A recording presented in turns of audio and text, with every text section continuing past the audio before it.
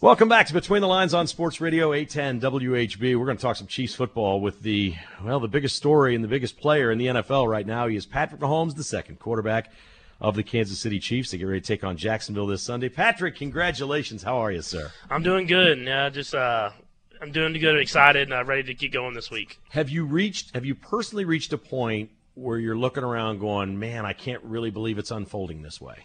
Yeah, I mean, you're obviously excited, getting to come out with a 4-0 start, really getting things clicking and getting the whole team going is awesome. It speaks to the training camp and the work that we put in the off season, and hopefully we can keep this momentum rolling now. Are you aware that every NFL fan, every person in NFL media, and every coach and player on every team is talking about you right now? Yeah, you see it. Of course, social media these days, you see all that stuff. But I try to focus on everything that's in the locker room. I try to stay the same, stay in the process. I know it's early in the season still, and so we're going to keep trying to grind every single day and get better. You know, you're going to have a long career, and not everybody in the media is going to love you all the time. But, man, everybody loves you right now. This is a pretty good way to start your career, isn't it? Yeah, it is. And, I mean, that is part of it. You're going to have ups and downs. But if you believe in yourself and keep working every single day and trying to get better every single day, hopefully you can have success in this league. What's your family say? What's your girlfriend say? They're obviously feeling it, hearing it. What's their communication with you? I mean, they're obviously very proud of you and happy for you. Yeah, they're obviously super excited. They've been coming to all the games and supporting me just like they've done my whole entire life, but they still treat me exactly the same way. I'm still my mama's little boy. And my dad and everybody treats me exactly the same. You've mentioned a couple times in our chats that you're a little bit close to or know the guys in your draft class, the other quarterbacks. And earlier this year, Matt Nagy in Chicago was taking a bunch of questions about you and why Mitch Trubisky wasn't doing this or doing what Patrick Mahomes is doing. He went out and threw 6 touchdown passes last week, which was phenomenal. And I know you're not in the business of rooting for other teams or other guys or anything, but is there some satisfaction in that for you? I know that you're kind of close to some of the guys in your draft class. When you maybe hear that they're being asked questions about you and then you see them have success, are you happy for them? Yeah, especially for Nags and for Mitch. I mean, both those guys are great guys, and they put in the work. And I knew, they got a brand new offense over there, so I know it takes time to learn this offense. And I knew Mitch had the talent, and it's starting to pay off now. All the hard work and stuff he's putting in. Okay, when I just walked out of the room down there with Andy, he was being asked a series of questions about what you guys talk about on the sideline when he sits down there with you. Obviously, there was a lot of camera time for that this week, and he said, well, I like to do a lot of listening. He said it would be really hard if you have a quarterback who says, I don't care, call whatever play you want, coach. He said, that isn't Patrick. He's communicating. He's telling me what he thinks, and I can glean a lot from that. What are those conversations like in-game, and how different are they from the conversations you have here in the facility during the week getting ready for a game? Yeah, you have to make adjustments in this league. You have a plan going into a game, but if something doesn't happen the right way, you have to make adjustments. And that was last week. We came out, and they really had a good game planning for us, and they were really stopping us and kind of messing up our momentum and our drives. And so he just kind of asked me the stuff that I liked, and I asked stuff he liked, and we got on the same page, and we just kept fighting through, and it helped out and worked out in the end. He said he did it the same way with Donovan McNabb when he was young, and a little bit with Alex Smith his first year here because the offense was so new to him, even though he'd been in the league for quite a while. It probably speaks volumes to his work and relationships with quarterbacks. Does it feel very natural and comfortable to you? Yes, it does, and that's the thing is he tries to make me comfortable throughout the whole entire game, and that's something that helps me a ton when I'm out there. I can make my checks, make my throws, and I don't have to worry about, I don't know what's going on. I really know the whole offense, and he's keeping it where I can play fast and just be myself. Okay, let's talk about the comeback the other night because it wasn't going real well. The first half was rough. You guys were offensively clearly they were taking you out of sync. It was pretty obvious to me that Denver circled that game and said this is the most important game of the year. If we want to do anything this year in the division, we have to beat the Chiefs in Denver. They played hard. They played smart. They were throwing everything at you. They had creative blitzes. It was frustrating. How did you know that you were going to be able to come back in that game when you had really for the first time this season a lack of success? Yeah, it was just a lot of trust in my teammates. Everybody kept a positive mindset the whole entire game. We were struggling, but everybody believed that at any moment we could go down there and score on offense, and then the defense was keeping us in the game the whole game. And that just speaks to the heart and determination of this team. That the defense and special teams stepped up, kept us in the game, and then the offense finally got it clicking in that last quarter. Kelsey made a ton of great plays. Kareem made a ton of great plays, and everybody just stepped their game up, and so we could come out with a win in the end. You had a lot of games in college and high school, we've looked back through the years, that were score fests, 64-59. So they're close games, and you had to go win them, but you're just scoring at will every time, and, whoever was going to wind up with the ball last or something was going to win. This almost, and I just looked at all your scores. There was one in college, Texas Tech playing against TCU, that was a lower scoring game that you guys had played. But you haven't played in a lot of games like that one Monday night, have you? No, I haven't. But I mean, in this league, there's going to be games like that. You're not going to score right. You're not going to score 30 points every single week, and so you have to learn to win those games. The great teams do, and so it was really positive coming to this week now, knowing that we've played in that tough game and found a way to win it. I agree with you. I think over the years you'll find there's a lot more games like that than the first 3 this year, and that's how you win in the NFL. You made plays down the stretch. Their quarterback didn't make a play. That's how games are won and lost in the National Football League. How comfortable are you that you'll be able to do that on a consistent basis? I mean, it's going to be a grind every single week. We're playing a great opponent this week. We have a lot of good opponents coming up. So, I mean, you're going to expect to be in a lot of tight ball games. But if you trust in the game plan and trust in your teammates, you're hoping that you can come out with a win in the end. Okay, let's talk about a couple of the throws. This is my favorite part where we have these discussions, Ben. I like talking about the throws. The sling back to Kelsey across the field, you just look like a guy that played a lot of baseball. I see infielders make that throw sometimes. You're going across the diamond or turning a double play or doing whatever. How much of what you do or the way you throw the ball is rooted in all the baseball you played? Because most football coaches would tell you never make that throw. Yeah, I mean, you're right. I mean, you don't want to do that, make that throw a lot of times. It just kind of happened in the moment.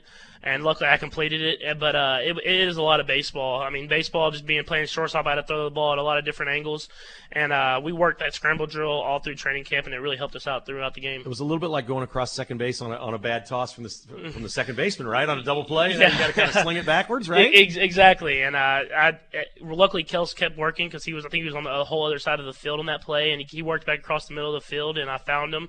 But, I mean, it is something that just kind of comes from the baseball background. Have you ever had a coach tell you to stop? Don't do that. Don't throw back that way, or don't do it this way. Yeah, I mean, coaches always are going to be a little cautious on throwing back across the field, and I try to be cautious myself. If you do it, you better complete it. Is how I think about it, and how I think the coaches feel about it as well. The second you spun and started to throw it, I immediately knew somebody was wide open. And you're only 4 games in, and I just trusted, well, if he's going to make that throw, somebody's wide open. And sure enough, he was. So it seems like you make the throws that you're not supposed to make, in theory, or by what the book says, only when you see somebody wide open. Yeah, exactly. And this comes with more and more experience. I'll keep learning that. But, I mean, yeah, you want to make the throws when the guy's wide open. You can't make the tight window throws whenever you're doing that across your body and stuff like that. And so you just got to have a lot of trust in your receivers to get open, and they keep working for you. And the offensive line was blocking for me great, so I got it to him. You're too young to remember John Elway, I'm guessing.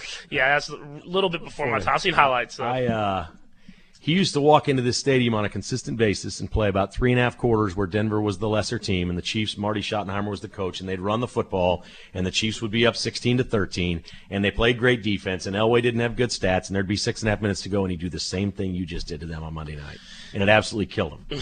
Did you see the video of him dying up there Monday night? I didn't see the video. I haven't seen it yet, at least. But he was not very happy with you. Yeah. I mean, it's a division opponent, rival game, and we came out with a big win, and that's going to help us build some momentum going into the rest of the season. Well, it was so interesting to see that in reverse because of all the history here between the organizations. Obviously, he's running that one, and I think he knows. But it was the throws that he would make. He made ridiculous plays. He would have 3rd and 19 and convert it. Then they'd get a penalty on a 3rd and 9 or something and get a first down. Everything would happen. They're all screaming about the play clock being dead or whatever.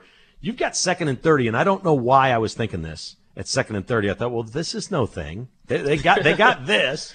And then you get 23 yards on the first play. What are you thinking when it's 2nd and 30? Yeah, when it was 2nd and 30, I knew that we had to make it a manageable 3rd down. You're not expecting to get the first down right there, right? But I knew if I could give my receivers a chance, they would get open for me. And so the offensive line blocked well. I kind of escaped the pocket, and DeMarcus Robinson, he came back to me. And kind of like I said earlier, the training camp, scramble drill, and all that stuff that we worked in training camp kind of came into fruition right there. And he came back and made a heck of a catch, too. And so I got to that manageable 3rd and 7. And then you can kind of think about, all right, let's get the first down here. Okay, the left-handed throw. I know you've talked about the throw, so I don't necessarily – and everybody's heard that. We've been dissecting that for a couple of days now. I want to ask you what else you do left-handed. You do anything else left-handed? You bat left-handed when you play baseball? So I'm not naturally a left-handed, right. But of course my dad, when I was younger, made me hit left-handed, and okay. So I hit left-handed like just kind of here and there all the way until I was about 14, and then I finally said I'm just going to give up on it. But I will say my last at bat left-handed, I hit a home run. Okay. So I ended where was on that one, and that was in Tyler, Texas, at a little like tournament that we played, I hit a home run left-handed, and then after that was the last bat I ever had left-handed. That was the last left-handed bat. What about basketball?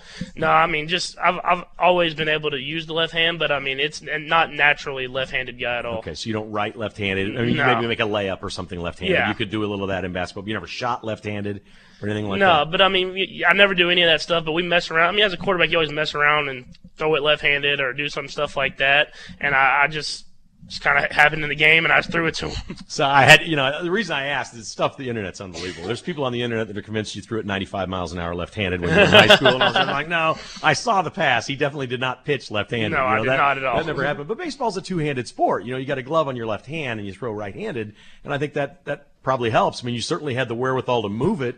Again, I thought it was more like a baseball move. You're moving the ball from one to the other, and then you make a play. I thought, if you didn't play all that baseball, I don't know if you make that play. Yeah, I mean, baseball, basketball, being a lot of the point guard position, having to pass the ball with your left hand, and then, just all the sports in general. I mean, you've got to utilize your left hand in pretty much every sport if you want to be good, and so I've used the left hand before. Last thing I want to ask you about is feeling pressure in the pocket. You seem to have a sixth sense of where the rusher is, where they're coming from. I loved your look back on the touchdown run. You were looking back to make sure that you weren't going to get blindsided, so the awareness was there. Is it taught when you work with Kafka and Andy and some of these guys? I mean, what do they tell you about pocket presence and where it's coming from, and how much of it is just natural athletic instinct? Yeah, I mean, a lot of it is taught. Coach Kafka does these drills with us where he uses those dummies and he pushes them around, so you have to work within the pocket and still keep your feet ready to throw. And then, some of it just comes in the games. I mean, as a quarterback, you have that clock in your head, especially when you play a great rush like they had with those guys with Vaughn and Bradley Chubb and all those guys. But I thought the offensive line did a great job of giving me lanes to kind of step up and step through, and at the same time keeping those guys in front. And I just kind of try to utilize that and extend the play and find the receivers down the field. Some people think Jacksonville has the best defense in the NFL. That'll get you ready this week, won't you? Yeah, exactly. I mean, they're coming off the AFC Championship last year where they played in that game, and they have a lot of those guys back. And they have a lot of talent everywhere on that defensive side of the ball. And so for us, it's going to be a great challenge, and we get to play it at home. So I'm glad we get to be in front of that Arrowhead crowd. Go get them Sunday, man. Thank you so much for your time as always. Thank you. Appreciate it. He's Patrick Mahomes right here on Sports Radio 810.